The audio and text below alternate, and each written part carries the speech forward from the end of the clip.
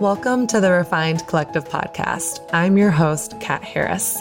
I'm co-founder of the online magazine, The Refined Woman, and my vision is to create a safe space where we can take off that Superman cape of having it all together and share our stories authentically and honestly. I really believe people are dying for the permission to be vulnerable, to just go there. But it takes someone being willing to go there first. It's my desire to do just that and invite you and others to do the same by removing that shiny mask of perfection and courageously sharing the imperfect journeys of life, spirituality, love, business, and everything in between. Welcome to another episode of the Refined Collective podcast. I'm your host, Kat Harris. I am coming to you this week with another solo episode. How are you liking these solo shows? I would love to know your thoughts. Do you like when I sing my words to you like that? Do you wish I would stop? Do you wish I would do more solo shows? What do you want to hear about on these solo shows? All of the things. So what I would love for you to do, go to iTunes, search The Refined Collective, subscribe to Refined Collective. If you are not yet subscribed, leave us a 5-star rating and then write us a review about what you think of these solo shows, what you want to hear more of. If there is a burning question you have, let me know. I will take a look at it and plan some episodes for you accordingly. Now, let's get into today's episode. We are talking about pain and brokenness, one of the most common human experiences, in my opinion. So here we go. When did we start getting so good at hiding our pain? Why do we not want others to see the imperfect areas of our lives? Why do we hide our struggle? Why do we feel so ashamed when we blow it? Since when did we start believing that I am only worthy of love if I fit in, if I'm perfect, if I make it appear as though I have it all together?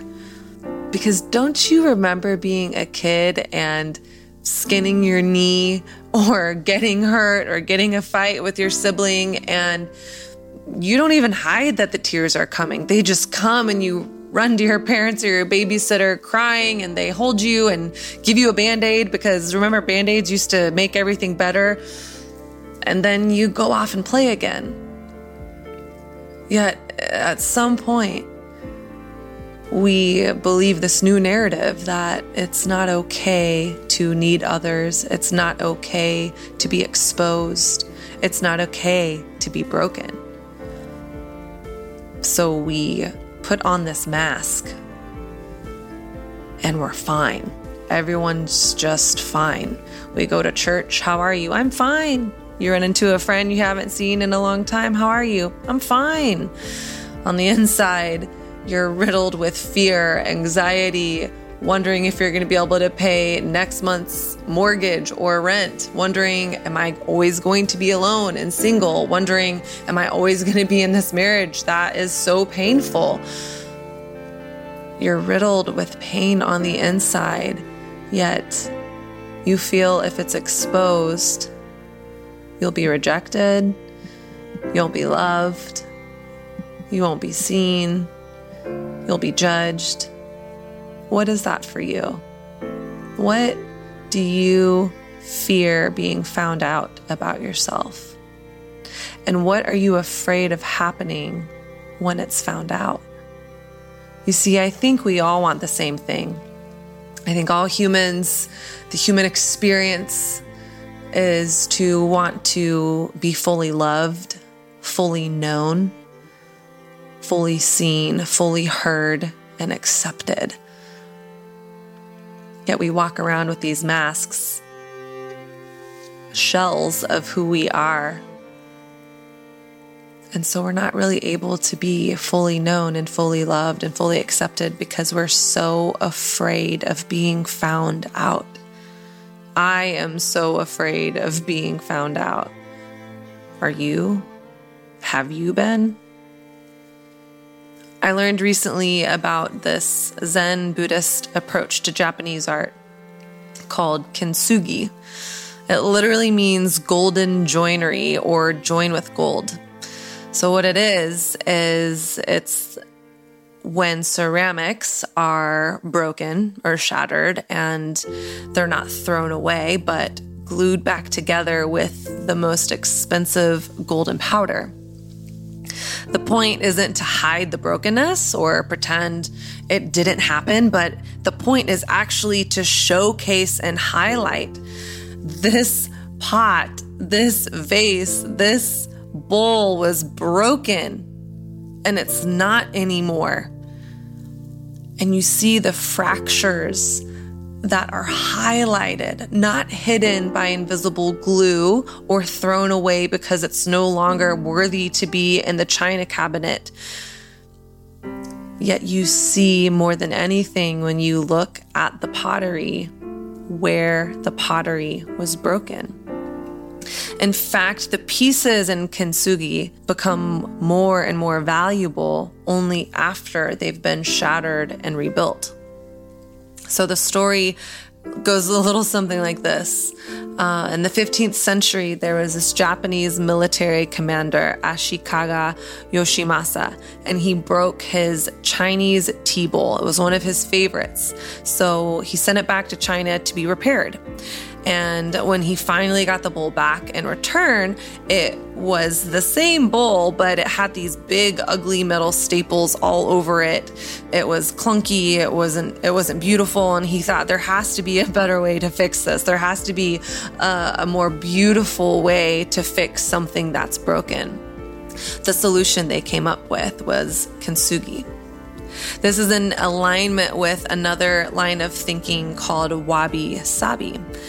Wabi-sabi, one of the 16th century philosophers who was an advocate for this line of thinking of beauty and brokenness, went to a dinner, and this philosopher was the guest of this man, and the host wanted to impress his guest with this expensive jar. But throughout the night, they didn't even notice the jar, even though he put it in a very prominent place. So they instead were looking at the trees and enjoying conversation. And the host was so upset after the philosopher left that he shattered the jar in frustration and left the room. Only upon him leaving the room did his guests pick up the pieces of the shattered jar and repair it with kintsugi. A while later, sometime later, the philosopher returned back to the house and noticed this beautiful jar that was repaired with the golden lines highlighting the fractures. And he said, now, this is magnificent. To him, he saw and experienced that perfection was much less compelling than something that had been broken. See, there's this honesty, a vulnerability, a beauty that rises to the surface only when you've experienced pain and brokenness. And isn't that true for life? Like something distinct happens to us in pain. I don't understand it, but it just does. This past winter, I moved through some really hard grief personally. And I remember being in the thick of grief, this fog, this heaviness over me, and being so struck at the juxtaposition of experience I had. I was experiencing this intense pain and brokenness in this area of my life. Yet at the same time, I had this intense closeness to God in ways that I haven't experienced maybe ever, but definitely in years. I felt such pain on the one hand and hopelessness, despair, grief, yet on the other hand, so connected to God and hope and restoration It didn't make any sense to me. Like, how could those two things coexist? And you see, for so long, I thought life is either good or bad. The decision is either right or wrong. God either is or he isn't. Yet what I've experienced in my life is that life usually isn't an either or, but a both. And I am broken and I am fixed. I am hopeless and I am filled with hope. I am in grief and I am also in joy. I love how C.S. Lewis puts it. God whispers to us in our pleasures, speaks in our conscience, but shouts in our pains. It's his megaphone to rouse a deaf world. See, there's something about being in pain and experiencing brokenness that creates beauty in a way that nothing else quite can. So I wonder if we rob ourselves and others from wholeness, from freedom, from relationship, from being known, those very human things that we all want and long for, by hiding our pain, by hiding our brokenness, when we walk around pretending.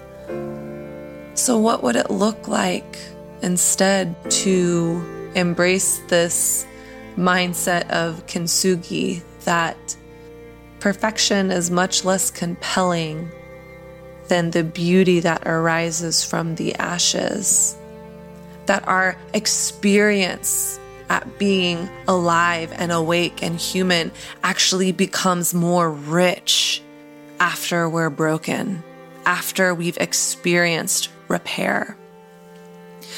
See, what this means to me is there's hope in the midst of those dark, dark nights of the soul.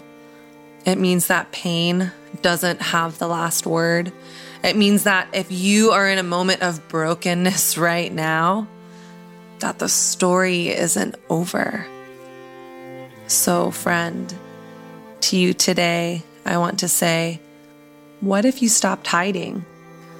What if you stopped pushing your brokenness to the deep cracks and crevices of your heart, thinking I'll only be accepted if, I'll only be loved if I am ever found out, I will be rejected.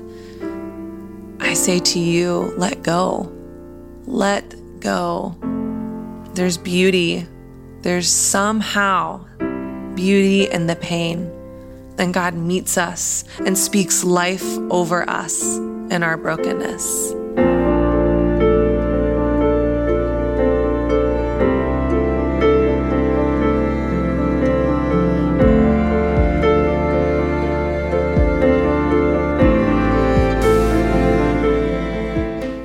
To tell you about something I am so excited and passionate about. So for my single ladies, this one is for you. I just want to say, I get it. Dating in today's culture can be a struggle fest. Do you ever feel like you're going to end up being a crazy cat lady watching Bachelor reruns, eating pirate booty all by yourself? I get it, girl. Let's face it, dating can feel confusing, frustrating, isolating, and like a desert wasteland, but it doesn't have to be. I created a free resource guide just for you to support you in getting out there this year. It's called 6 Tips to Activating Your Dating Life with Intention and Clarity. I truly believe that whether you've never been kissed or your last date was 20 minutes ago, this guide can support you in shaking things up and putting yourself out there in honoring and, might I also say, fun ways. These are the exact things I have implemented into my dating life over the last few years that have empowered me, given me clarity, and propelled me into getting from my couch onto an actual date. So hold up. If you're married or already in a relationship, don't tune me out. I know you have some girlfriends in your life that would benefit from this. So whether you are married or you are a single girl ready to put yourself out there, go to bit.ly/TRW dating. That's bit.ly/TRW, stands for The Refined Woman, dating. This is where you can grab your free guide, 6 tips to activate your dating life now. So ladies, let's get out there, shake things up, and have fun. I am with you on the journey.